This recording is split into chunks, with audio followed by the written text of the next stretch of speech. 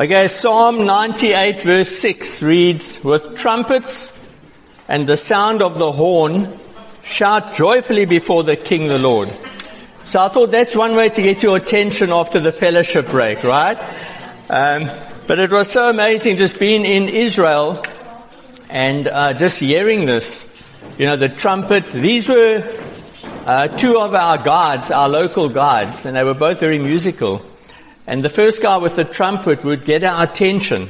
You know, if he was moving on to the next site and he wanted to pull us together to go to the bus or whatever, you know, he would blow the trumpet. And then this other guy, Michael, that was at Mount Masada, he was blowing the shofar, or the horn. It is a hollowed out ram's horn that was used a lot. You read about that a lot in the Bible. So it was God's way of announcing things of importance. The priests would typically, you know, blow the shofar and the trumpet as a call to war. It was an announcement of festivals, and during the worship and praise during the festivals, they would play musical instruments like this and many others. So that's just a little something from the trip that I thought I would introduce you guys to. Okay, so we continue today speaking about our trip to Israel, which we experienced as a pilgrimage. Remember what a pilgrimage is? Okay, it's a journey to a special place to encounter God, done in community and accompanied by celebration and joy.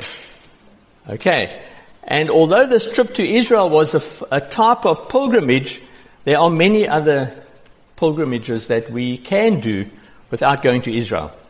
All right. You know, when we go to a church camp, we can see that as a pilgrimage. We're going to go there with the purpose of encountering God in a new, fresh way, with God's community, you know, connecting and having times of celebration and joy. All right. So we continue today. Last week, you might remember, this is the trip that we undertook through Israel. We started on the west coast, went north, and ended in Jerusalem. Noeleen and I spent an extra few days where we actually went down to the Dead Sea and to Masada. All right. But that was covered last week. I'm not going to read through the scripture, but there's a call. God, in His commandments to His people, He instructed them to go down, or up rather. You always went up to Jerusalem, even if you were going downhill, right? Because it was a spiritual ascent. He called His people to go to the special place, which was Jerusalem, 3 times a year for 3 of the 7 big festivals. You see, God knew what His people needed, and He knows what we need in terms of just regular routines.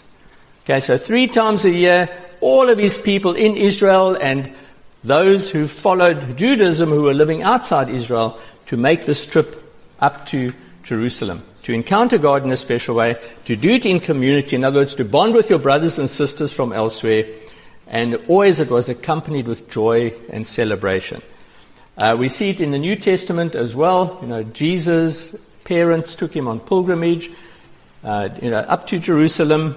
So Jesus and His parents, and in the first century, we see the Jewish people and Jewish Christians even obeying this call to pilgrimage. So last week I spoke about how pilgrimage draws us closer to God, and how pilgrimage, the way God designed it, involves celebration and joy.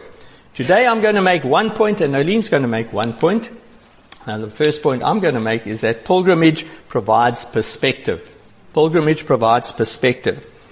You know, if you think about it, going on a special journey to encounter God with God's people with a heart of, I am going to celebrate God and I'm going to be joyful in the presence of God and His people. Doing trips like that breaks the rhythm of ordinary life. It takes us out of our day-to-day realities. It calls us out of our normal, often comfortable surroundings. And it enables us to gather with people and to engage with people and to have table fellowship with people and to worship with people that we might not otherwise spend much time with. Pilgrimage helps us, gives us opportunity to learn from others, from the experience of others, to understand what people are going through, to give advice. Going away to a special place helps us to see our own world differently and to come back just with new excitement and new passion and new advice and context that we can apply. It helps us to see the world from a different perspective. And when you stand on top of a mountain, compared to at the bottom of a mountain, you see things differently, don't you? You know, whenever we travel, Noeleen and I travel, and I've said this often to her, and if I see a beautiful landscape and a hill or a mountain, I have such a desire to stop the car and walk up that mountain. You know, I enjoy hiking, but I just want to see the surroundings. I want to be on that mountain just to see, the beautiful scenery around us. Obviously, we can't always do that, right? And God knew this. So many encounters with God happened on tops of mountains. And I was thinking about this, I don't have absolute certainty of this, but I think apart from, the fact that an elevated place in people's minds gets them closer to God. Not that God is up there, but it was just what people associated with. Let me go up to the Lord. But I also really believe that God wanted to give his people perspective. These mountains, we're going to show you some slides of the mountains that we went up, in Israel. It just gives you perspective of God's beauty, God's creation. You understand, when you can see the river Jordan over there and you can see the mountains of Moab and you look to the left and you can see the Mediterranean Sea. It somehow just gives perspective. And when you have that geographical perspective and an understanding of God's country, that he has given you, it also gives you, I believe, spiritual perspective. You're able to see the big picture. So a lot of, what happened in that we read about in the Bible, Old Testament and New, are associated with mountains. And I just want to share with you a few slides here. This is the wall of Jerusalem. No, this is Gerizim. Sorry. I've seen so many slides. This is Mount Gerizim. You read about this, and I encourage you to do this. A really interesting and kind of strange passage of Scripture. It is in Deuteronomy 11. Before God's people, are going to enter the promised land, God says, on the Mount of Jerusalem, proclaim blessings, and on the Mount of Ebal, which is to the left, pronounced curses. And he made 6 representatives of 6 tribes stand on Mount Gerizim, and representatives of the other 6 tribes stand on Mount Ebal. Why would God do that? Was it a warning and preparing them that one day you will be divided? Or you're going to enjoy you're going to experience both of my blessings as well as my curses. But to actually stand on that mountain and to read the passage of Scripture is kind of special. You kind of get a sense of, man, it's cool being on the mountain of blessing, but imagine being on the mountain of curses. Okay, so just being there, it gives perspective, and it helped me to think about, yes, God provides blessings for his people, but he also poured out curses and judgment at times when his people were not grateful, for the blessings of God. Okay, so that was a special sort of mountaintop experience for us. This is looking towards Jerusalem. That is the Dome of the Rock, a building and a statue to the life and teachings of Muhammad. Yeah, the Kaaba. Oh, there we go. We've got a convert from Islam here. You should be teaching this, Layla. Right. But we were on the Mount of Olives, and once again, just to, have a view over the old city of Jerusalem and to see the main buildings and what's happening where. That's a special sort of mountaintop experience as well. Gave us perspective. This is a view also just from the city of Jerusalem over the rest of Jerusalem. Israel is amazingly hilly and mountainous place. Really, I didn't kind of expect that, but lots of, hills and mountains.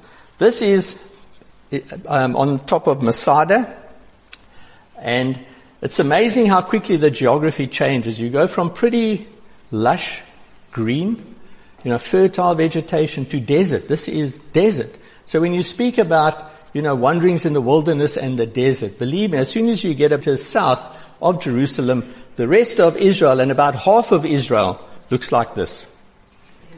Okay, so you really get perspective from the top. This is a view the other side towards the Dead Sea. Okay, very, very barren. This is desert. right? Not much lives there at all. And that's on the wall of Jerusalem. We went for a walk around. We didn't quite go all the way around. We had to get back to get to the airport. But just sitting on the wall of Jerusalem and seeing the sights and the churches and places of worship is special.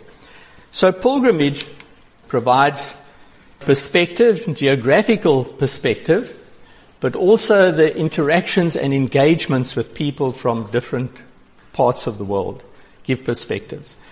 Shortly after landing at Tel Aviv, we met up with James Becknell. He was there with a local guide to collect, the people arriving between a certain time, and we had an hour or so just to chat with James. I know Noeleen connected with him really well. Great Bible teacher, but almost in no time at all, you get into a deep level. You're sharing. How can we help you? How can I pray for you? So these sort of interactions were part of God's purpose for pilgrimage, where you meet people from other nations. And on this walk, this journey up to Jerusalem, you would talk, you would share, you'd give advice. So that's really part of, what we experienced as well in terms of pilgrimage, providing perspective. Table fellowship, deep water chats, tears sometimes, how can we pray for you? What can we do to help? Those sort of interactions happen when people come together with a common purpose of encountering God, getting to know my brothers and sisters. And we're going to make times for joy and celebration because we remember how good God is. We see our spiritual landscape, we see our church landscape much more clearly when we meet up with and build friendships with disciples from outside of Port Elizabeth. Noeleen and I have experienced this so often, and we encourage you, we have encouraged each of you, and I stand here this morning appealing to you to build friendships and relationships outside of our church. We have great relationships here, and you can get help, you can serve in this community, but broaden your horizons. Noeleen and I attended the MTA for 6 years, from about 2011, I think, to 2017. And those times were so good for us. Twice a year we would make pilgrimage in a sense, although we didn't call it that, but we went up to Joburg and we would be in classroom settings. We would be taught by amazing teachers and evangelists and just amazing disciples on, the nature of God and what it means to be a disciple and, how to do ministry, efficiently or as best we can. And those times were so helpful for us, not just to learn, but to connect with people. And Noeleen and I were very deliberate. Depending on what the challenges were and what the needs were, we would go up there deciding, this time we've got to meet with Dave and Beth Proctor, for example. Let's try to have a lunch with them. And those times give perspective. And, over the years I have encouraged, this church to attend MTA. And I know a few of you have done that. I know Lavuyo and Pindi went to at least one MTA. It was great, wasn't it? That's just part of getting perspective. The kids who go to Campus Encounter and the swamp camps, Not so missing. Wasn't that great? Just to get perspective and to build friendships and connections that last forever. And the other girls who've been to Campus Encounter. And those pilgrimages are so helpful to get perspective and to get context. It is like standing on the top of a mountain, and seeing the landscape of God's people and these different congregations and churches and different experiences from your peers. It's a chance to be inspired. It's a chance to get advice and input. So often, I think we make decisions based on what we see in Port Elizabeth. And without the connections and without asking advice, before we make decisions, if our reference group is only in Port Elizabeth, and obviously as a reference group and as people who give advice, we need to be in each other's lives. We need to grow in wisdom so that we can get advice and give context. But if this is all we depend on before we make big decisions in life, we are missing out on a wealth of knowledge and experience that is available to us just like that. Dean at the moment is in Dallas. Now, I don't know of any church movement like ours, where wherever you go in the world, you've got a home. There is a place you can stay. Where there's a church, there's a family. Noeleen and I have stayed in so many houses and homes of disciples, and we feel so at home there. And those are always times to connect and to learn and to give and to serve. You know, our trip to Israel, I mentioned last week, 12 countries were represented, and I think about 35 individual churches. Isn't that amazing? And you together, you're having breakfast, you're having dinner, you're on buses, you're walking through these sites. God knows this is God's family of all nations and all places. And that's why God told His people in the Old Testament, and the principles are still true for us. Make regular times, 3 times a year. Get together from your brothers and sisters from around the world. Make opportunity. Yeah, we can't all go to Israel, I understand. But every opportunity we have to connect with brothers and sisters in South Africa, Southern Africa, Africa, the world. Take them. It provides perspective and context and helps us to stay faithful and to get great advice and input into our lives. I've deviated completely from what I was going to say, but that happens sometimes, I'm sure. Amen. I actually think I've pretty much covered what I wanted to do, but let me just read this quote. This is from a theologian, a woman called Becca Harbert, and she studies pilgrimage and journeying together as God's people. She writes, "We fall into spiritual complacency, a rigidity of thinking that our location and our local experience is everything. I do think there is an experience of pilgrimage that dislocates us in a good way." Think about that. You know, it is not always comfortable, to reach out and to go somewhere to a different place. We can easily get into a comfort zone of, this is my house, this is my home, this is my city, this is my church. And amen, we can still be faithful and we can, still grow in Christ with that. But there are far more opportunities, church. If we broaden our horizons, that we build relationships, that we make connections. Whenever people come to PE, teachers or preachers from elsewhere in South Africa and the world, every time, and I'll put it on the group and I'll continue to put it on the group, I say so-and-so is in town. Please take some time out. Have a cup of coffee with them. Have a lunch with them. And that is a way of reaching out. When brothers and sisters come here, we don't always have to go out. So I encourage us, church, use opportunities. We are not just the philosophy, the theology of churches. We understand it as a movement. It's just not stand-alone, isolated churches doing our own thing. We have connections. I encourage you to use the connections. Amen? Pilgrimage, gives perspective. All right, then, I don't know if I have any others. This one last one. This is just an example of the many meals we had. This was in Samaria, or the West Bank. Anyway, this was the self-governing part of Israel. We had an amazing meal prepared for us, eating and experiencing the culture and eating this amazing food. Oh, it was wonderful. And at times like this, the discussions that take place, this is table fellowship in a very special way. So find opportunities to have table fellowship that people that you don't normally eat with. It is amazing.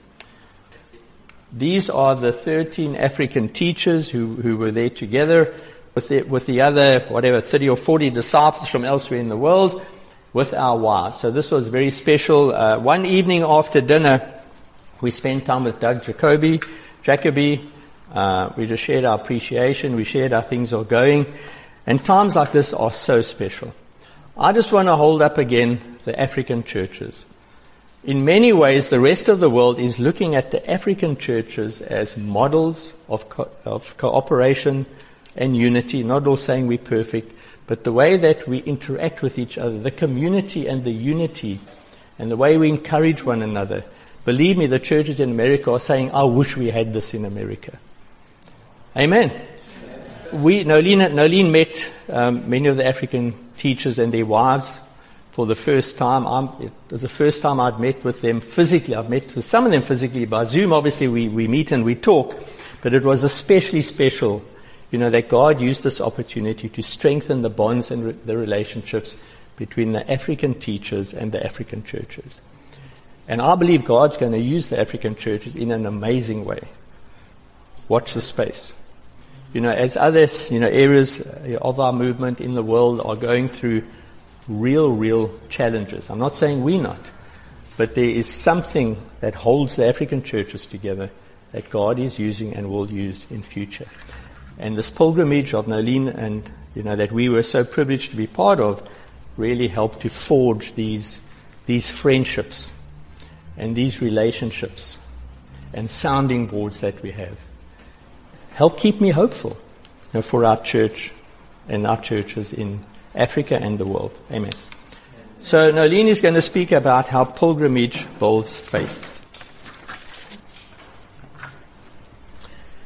Yeah, it was an incredible experience, and I think definitely I realize how much it impacts on how I read the Bible now, having seen some things that I had not seen before with my own eyes.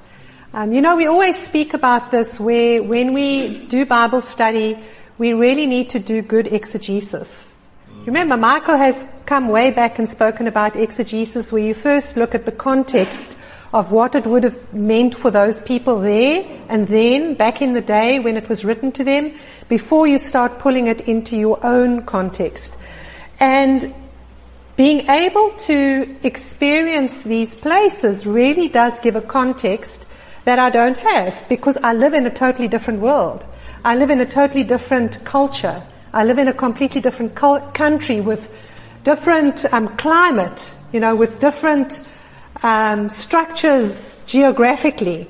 So it really is amazing to be able to go and see how naturally I've been reading Mark, and how things now that I see in Mark, I just am reading them with a different mindset. And I want to share some of those things with you.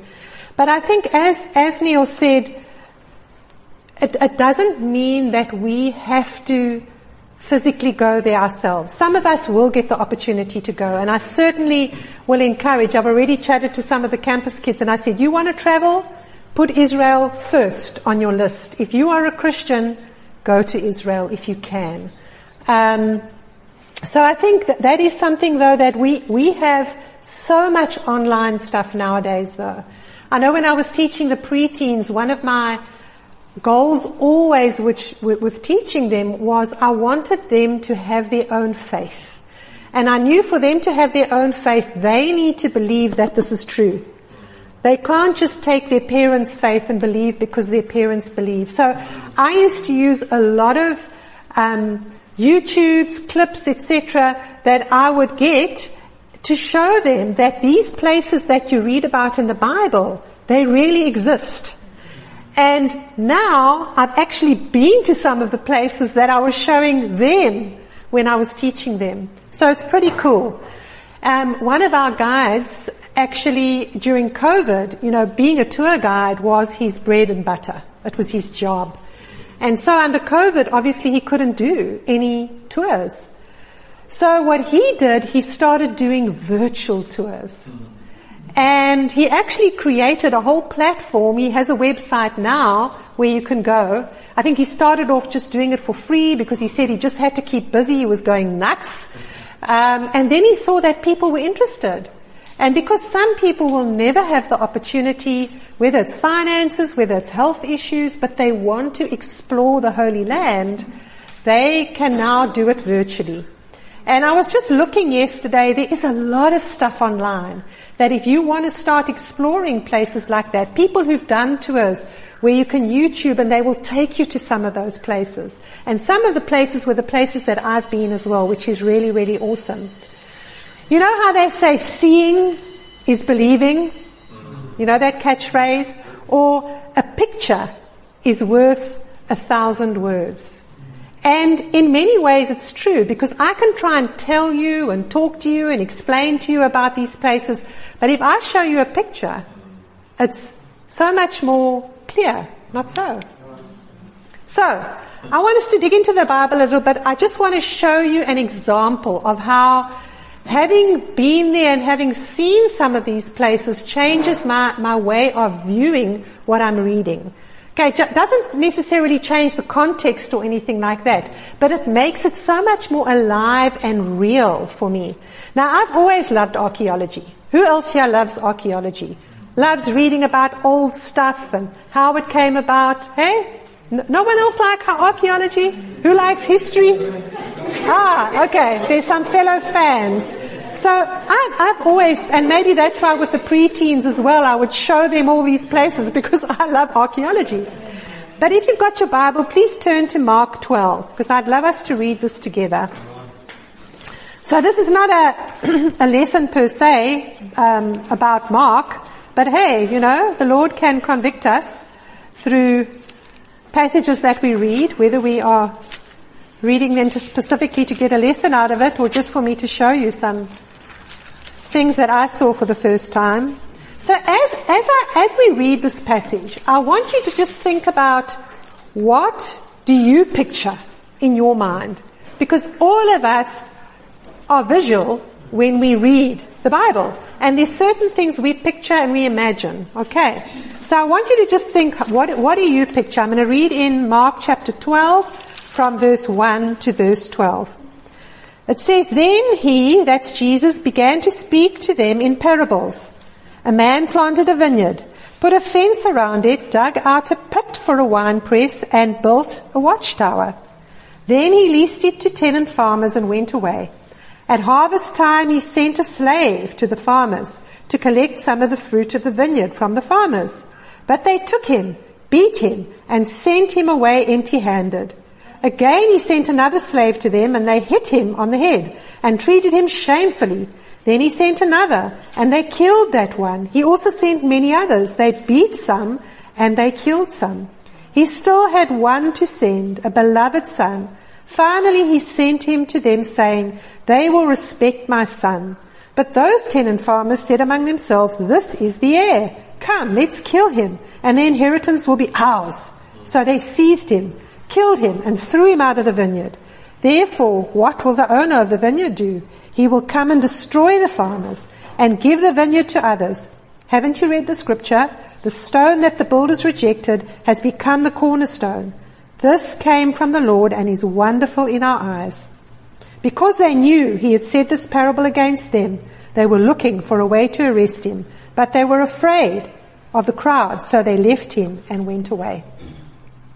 So as I read this for the first time, I started being like, wow, now I know what a vineyard looked like. We have an image of vineyards. Those of you who've been to the Western Cape, obviously tons of vineyards there. You see the trellises, you see the vineyards on trellises. And interestingly here it says, a man planted a vineyard, put a fence around it. And that's what we used to see in South Africa. We see fences, not so, fences of iron or steel or whatever it is they build their fences of. In Israel, that's not what a fence is. Can you see what a fence is? Where's the pointer? Sorry. It's the middle button. Oh, the middle button. This is a fence. It's a stone wall. Everywhere you go, you see vineyards, and they are surrounded by stone walls. Because I'm telling you, when you're in a hilly country, there's plenty of stones. Plenty of stones. Okay. So this is what he meant when he spoke about a fence. It's how the authors, how the translators interpreted what was written. So it's not a fence in the sense that we see it in our eyes. It's a wall. It's a stone wall. Okay. And then just a little bit later on it says, he dug out a pit for a winepress. What do you imagine when you think about digging out a pit for a winepress? What do you picture in your mind's eye? And he built a watchtower. Okay. That is a watchtower. That is what was built. Now, there's nothing on top there, but generally there would have been a shaded reeds that would have been placed on top of that. Sometimes, I actually Googled these, sometimes they are taller, they're higher. This one is not particularly tall, but sometimes they would have been taller, but they would have had a shaded, something to shade them, because believe me, in summer it gets unbearably hot in this land. They don't get a lot of rain. We had more rain than they knew what to do with while we were there in the first couple of days, but it was winter. And it's not typical. Okay, so can you see now what a watchtower looks like? We might have a completely different idea of what a watchtower looks like. Okay. So that they can take care of this vineyard and make sure robbers don't come in. Because honestly, a wall like this, you can jump over. It might keep some of the animals out, and it does demarcate what land belongs to you, what is yours. But it's not a fence that's going to keep people out. So you need to be alert. Okay, so that's what Jesus was speaking about. But let's now talk about the winepress. That is a winepress. This is rock. Now in Jerusalem, in Israel, I'm going to show you later, there is sandstone that is everywhere. Their hills, their land is sandstone. You know what sandstone is? It's been laid down, it's been hardened, it's been compacted over decades and centuries, and they then quarry it. But here they would dig out this pit. Okay, this area, can you see how it's been slightly dug out? I hope you can see it. And can you see this channel here? So guess what you would have done here? You would have put the grapes. You would have taken your shoes off, made sure you've been in a mikveh, made sure you've washed your feet really, really well. And then all of you prance into it and you start treading out the grapes. And the juice from the grapes runs here into the wine press, into this vatted area. So that would be the wine press area running into this area where the juice would collect. And obviously from here, it can be taken out in their jars. Okay. Did you ever imagine that is what Jesus was speaking about? Okay. Now obviously this has been pretty worn, and many of the structures have been very worn down.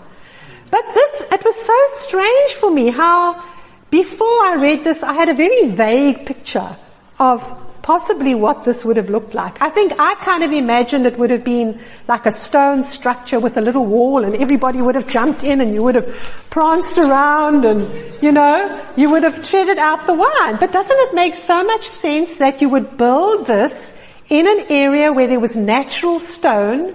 You would create a nice flattened area yourself by chiseling it out with a lower area so that naturally the juices could run in there.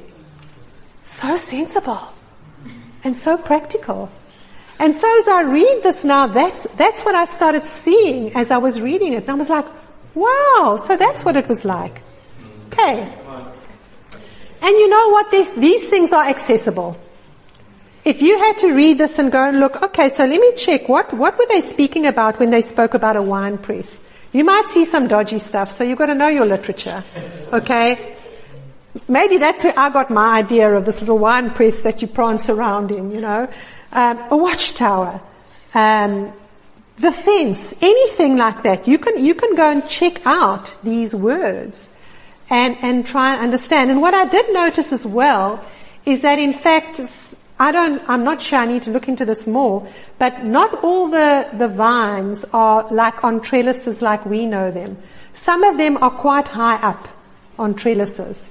Higher than what we would expect, and maybe that's because it created some shade for them, some natural shade. Maybe in your vineyard you would do that, but those are still things that we can look into. But I think it was just it created just such a real picture for me to be able to look at this and then be able to read it just with a different mind's eye. Another passage I want to go to is it's a little bit further on in Mark chapter 13. There are actually other things I could just go and talk about them, but this is where Jesus was now coming to his final days, and so he was going into Jerusalem. It was pretty cool for me as well, because it says that Jesus stayed in Bethany, and from Bethany he would go down into Jerusalem, and knowing where he was, we saw the Kidron Valley. So much. In fact, one of the pictures Neil showed was of the Kidron Valley. So you have this valley, you have the mount, and then you have the valley, and across the valley is where the Mount of Olives would have been, where the Garden of Gethsemane would have been. So, and we walked down that road. Remember, down the road into the Kidron Valley. And so Jesus would have constantly been walking that route. He went out every evening. He didn't stay in Jerusalem. And even just reading that, it was like, okay, I know Bethany's not really that far away, and Jesus would have constantly been in and out this area, coming down past the Garden of Gethsemane into the city, and then in the evening he would have gone back. And the temple was actually on that side, close to where he would have come in. And so he used to go into the temple, and it says, as in verse 1, as he was going out of the temple complex, one of his disciples said to him, "Teacher, look, what massive stones. What impressive buildings." Now, what do you imagine when you think of what massive stones? We get a picture in our head of how big these stones are. Jesus said to them, "Do you see these great buildings? Not one stone will be left there on another that will not be thrown down." Now, not one stone is hyperbolic. It's like this place is going to be trashed. Because there actually was a section that was not thrown down, but it's a very, very small section of the temple complex. And we were there. And this was one of the highlights for me. Have you guys heard about the Wailing Wall in Jerusalem? It's a most sacred place for Jewish people because it is part of the original Western Wall, which remains of the temple complex, the temple that was built by Solomon. And we got to go there. And this is just something that it says, "Dear visitors, welcome to the Western Wall, the remnant of the Jewish temple and the place where the divine presence rests." Remember the Shekinah glory of God that filled the temple? So they believe God's presence is still there. It's a holy, holy place. You can go and Google about this, and you can see how on Shabbat, Friday evening, and I'm so sorry we didn't go there. We only got to Jerusalem that day and we were tired. So we didn't go down to the Western Wall. Some people did. And on Shabbat, Friday evening, they start gathering there. And it's a celebration because it's the beginning of the Sabbath.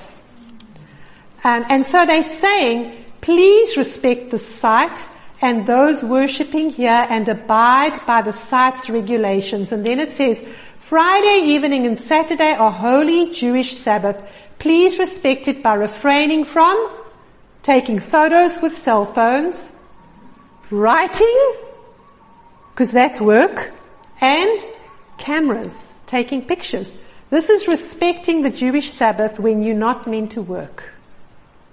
So, man, it would have been hard for me to not take any photos. And I know some people did take photos because obviously we have records of it.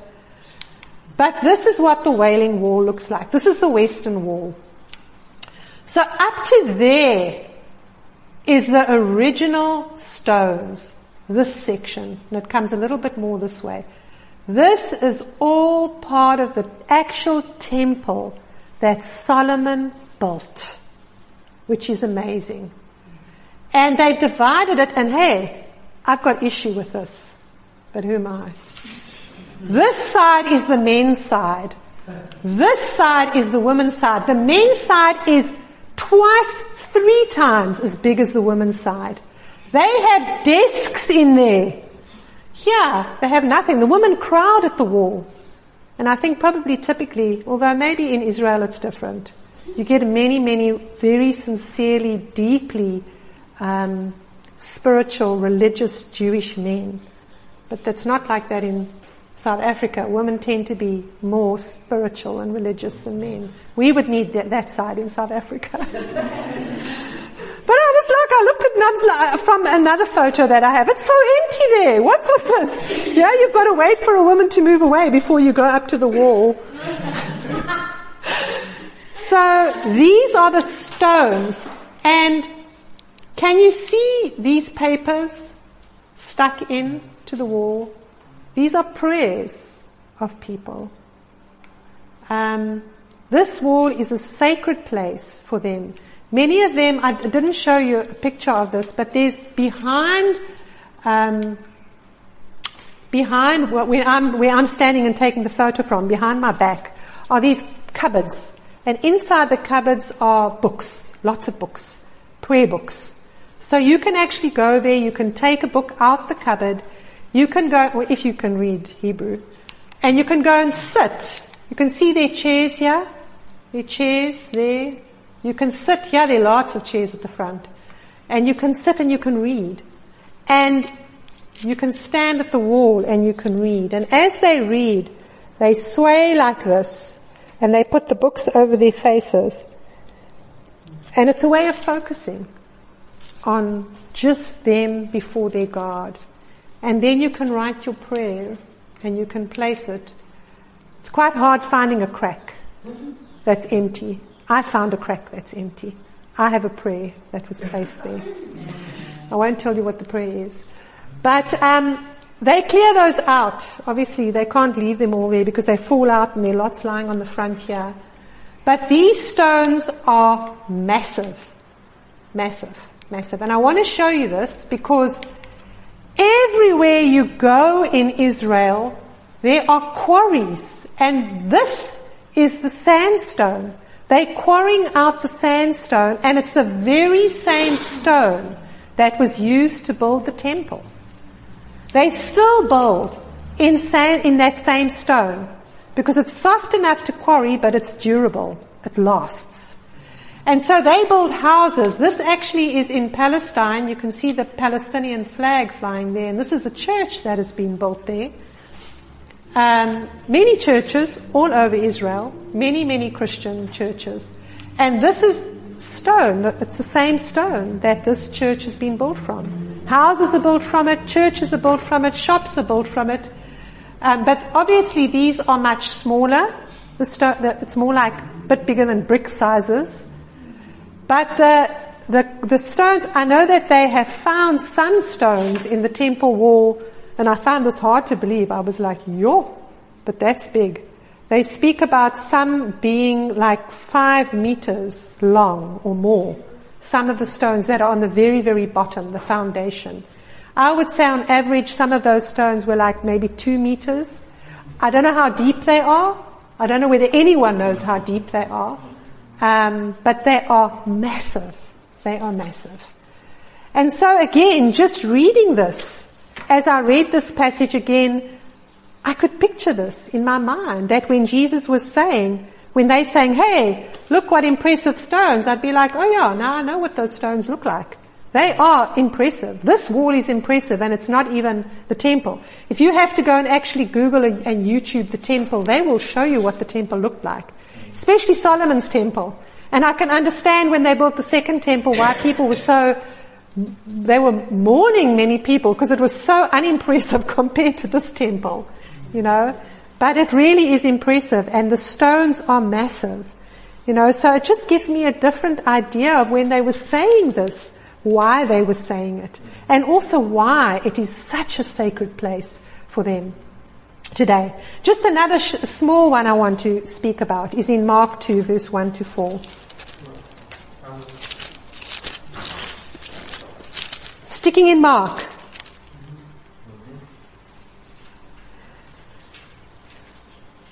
So this is where Jesus heals this paralytic, and it says, when he entered Capernaum, again after some days, remember I think Neil shared about Capernaum. Capernaum was Jesus' hometown when he was doing his ministry.